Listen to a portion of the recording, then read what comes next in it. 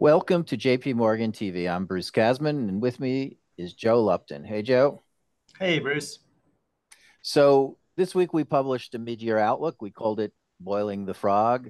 And essentially what we're doing in the outlook in terms of laying out the views is both highlighting the resiliency we've had in the first half of the year, but also laying out a forecast that has a movement towards an early end to the expansion. And I think, a large part of what we're describing there is a process whereby inflation persistence forces central banks to stay tight and in many cases go even more restrictive, that the things that are providing resiliency in terms of particular the business sector begin to erode in the face of constraints from central bank policy and the lifts from the fading of last year's drag starting to fade.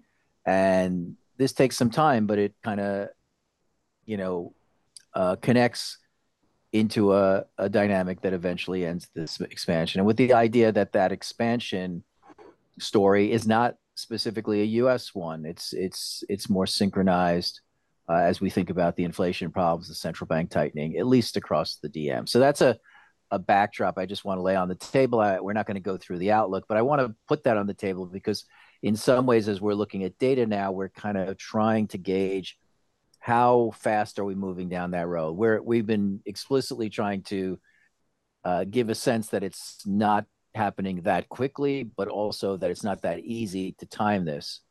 And this is where we are. And let's talk to, we had a pretty important data release from our tracking point of view here, which was the DM flash PMIs for June. And why don't you give us the good news on it, Joe? I don't think there's anything good news about the PMIs, and this is going to sound like a repeat of May, frankly, and it stings all the more because I think just before the May PMI came out, we I'll take ownership of a lot of it, have been looking for a recovery there, particularly within the manufacturing sector. And I think that's a point here to press on the PMIs, the flash readings we got for the US, Euro area, Japan, and UK today.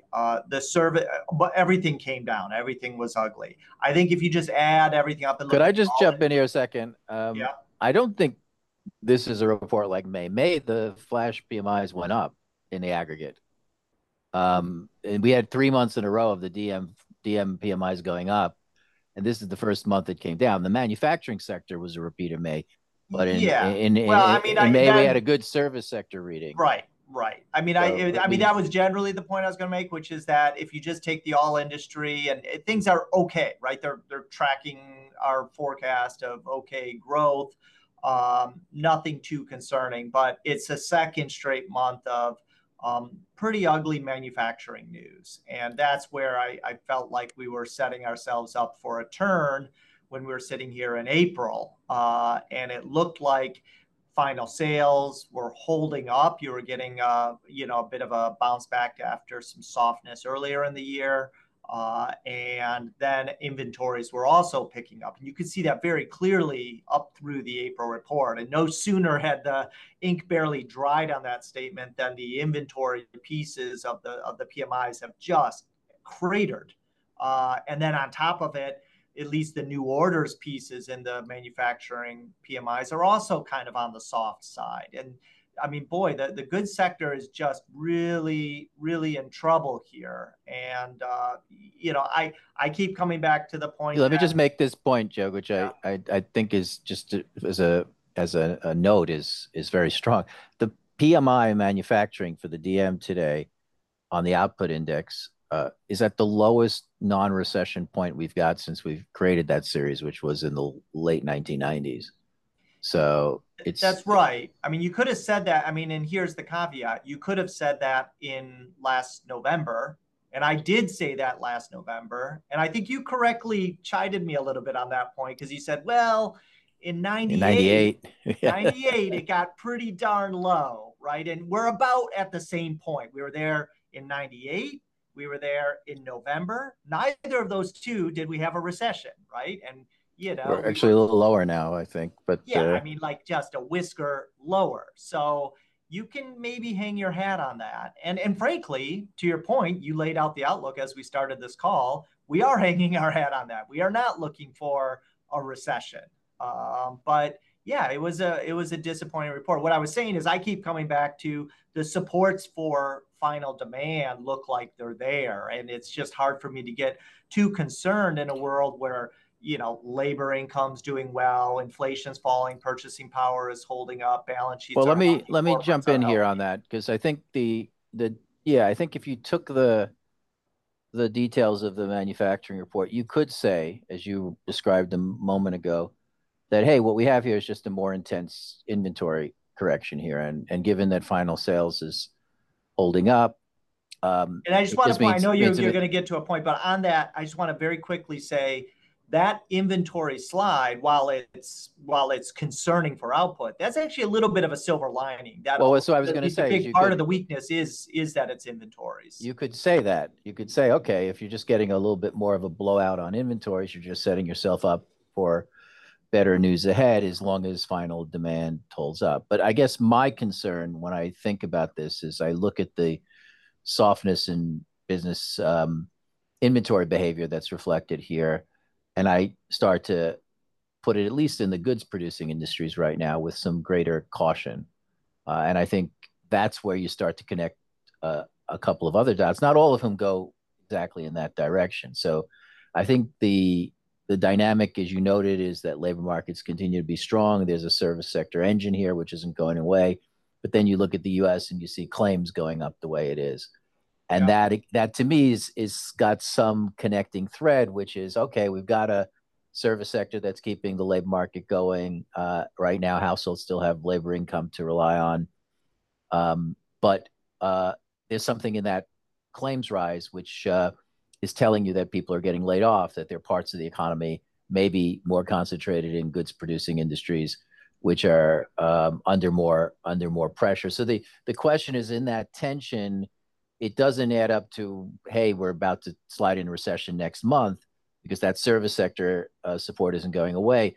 But is that dynamic start to shift and maybe start to shift quicker than we anticipate in the direction of outright weakness? That's that. Absolutely. And let me kind of flip the script on the metaphor. We've been telling, we just put our outlook out on boiling the frog. And the idea there was that kind of, in a sense, that the economy or maybe even central banks are the frog there that are getting boiled with somewhat higher and higher inflation rates gradually moving up. And eventually that kind of kills the frog later. Maybe we're the frog. Maybe we're watching this data, which is slowly deteriorating. We keep saying, no, not yet, not yet, not yet. But maybe it is breaking and we're just not recognizing that the water's boiling all around us when you start tying the threads together. Oh man, we're the frog. Getting me Ribbit. scared here. I gotta marinate on that one. Um, all right. But let's take the another angle here. So I the mean, Bruce, I will add, like, I mean, yes, potentially business caution on inventories. You raised that as a cautioning point a couple of months ago when felt like we were going through an inventory drawdown. You said that could be positive, but it could also be a sign of business caution. And the counter to that was that labor markets are holding up. I think the broad picture globally on labor markets is still quite strong. In fact, even in this flash PMI report, the one silver lining, which to me is a big silver lining, is that the employment piece of it actually held up well, relatively I well. guess the way I'm thinking about it is that you could have both these balls in the air at the same time, which is to say, what we're seeing in a world in which there is a very distinct and quite powerful service sector cyclical dynamic, which is separate from what's happening in the goods producing industries. You could have that business caution starting to build in the manufacturing sector and the goods producing industry at the same time that there's an underlying still pretty strong demand for labor in the services industry, which is helping to keep service sector demand up as well.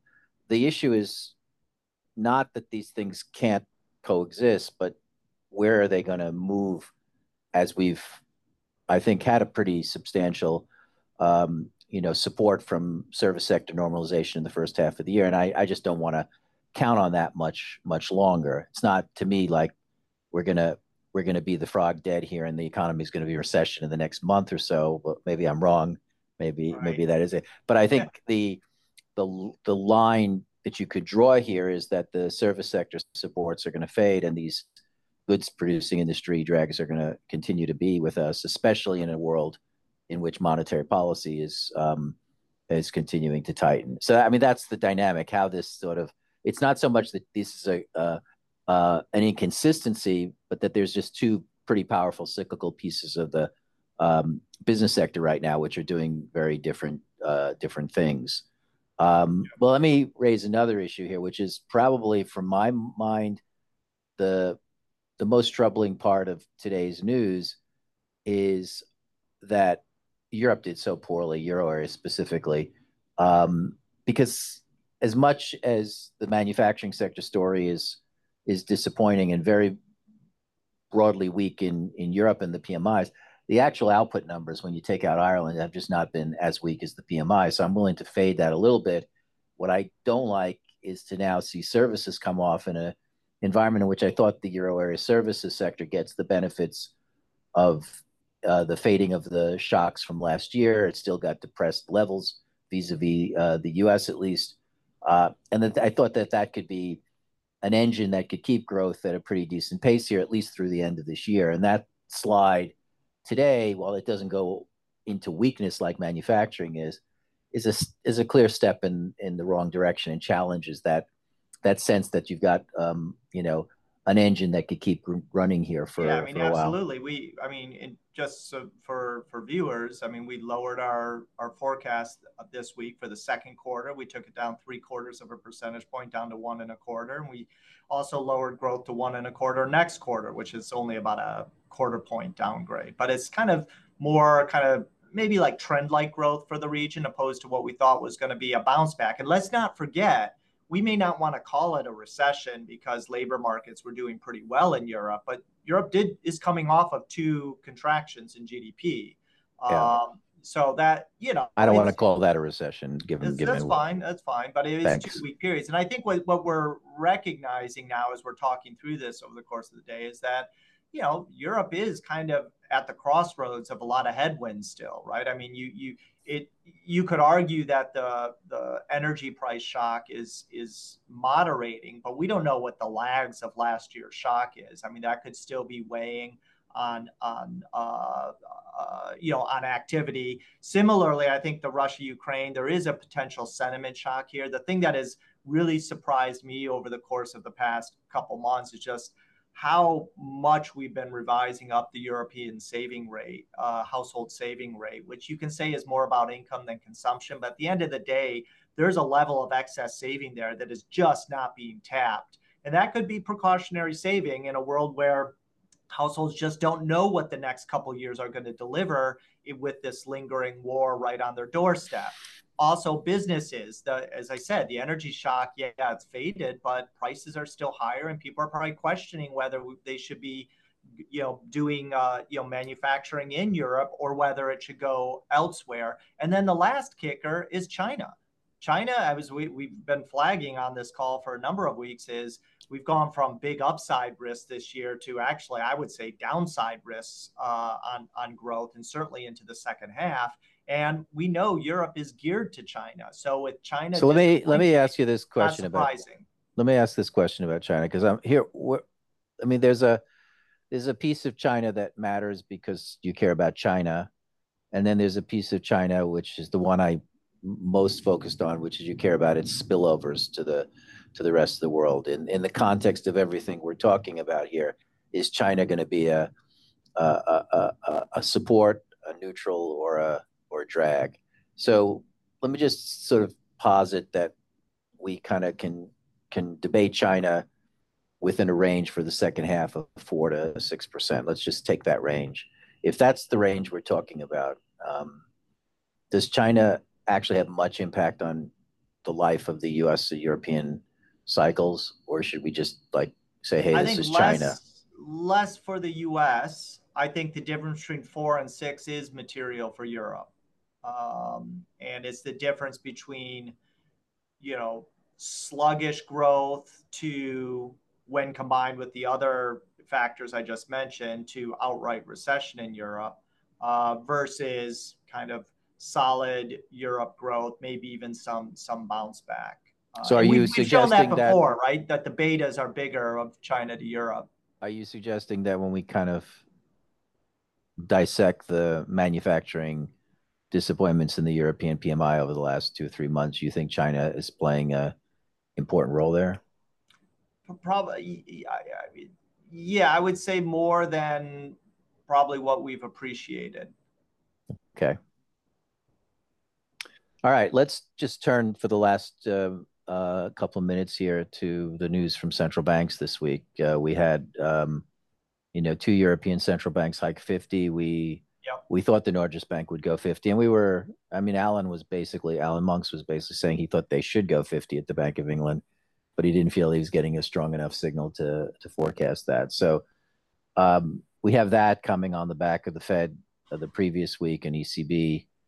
To me, there's part of the messaging here is that the central bank response function, which is turned more hawkish, is probably not going to be that sensitive to slowing growth. So we have a greater risk here as the central banks are going to look like they're going to continue to tighten here at least for a while, even if growth does disappoint. And I think from the point of view of the trade-offs looking forward, that's obviously also a negative. Do you buy that? Well, yeah, I do. I think one thing that's interesting we're going to have to grapple with as a team is, as we keep raising interest rates, do we need to lower growth forecasts at all? We haven't.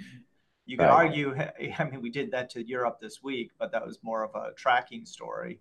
Well, I Uh, think it is more of a story for Europe because Europe in our forecast, we don't have in any time in the next 12 months or so, we don't have anything approaching a recession. And there's this question, I think, of whether their cycle has the same dynamic we're assuming for the US, is that at some point things do actually break here. And the more you Yeah, put central. it kind of circles back to the question we had about, I don't understand the European story anymore. I felt there was an excess saving that was going to drive growth Right. in Europe, and that's not happening. And yet inflation is running high. The ECB, we've got another, what, two more hikes coming from the ECB.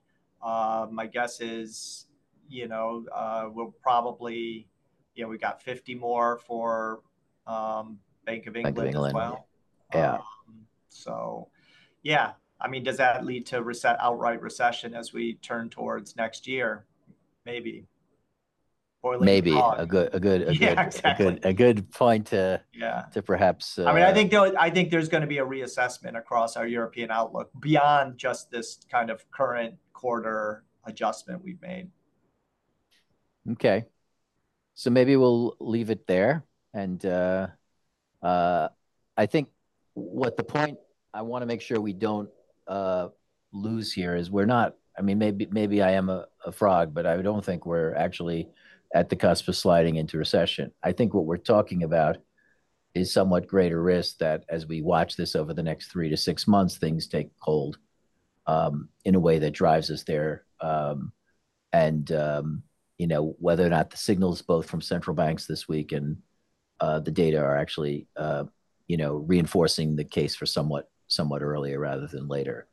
So with that, thanks everyone for listening, and hope we can continue this conversation next week again on JP Morgan TV.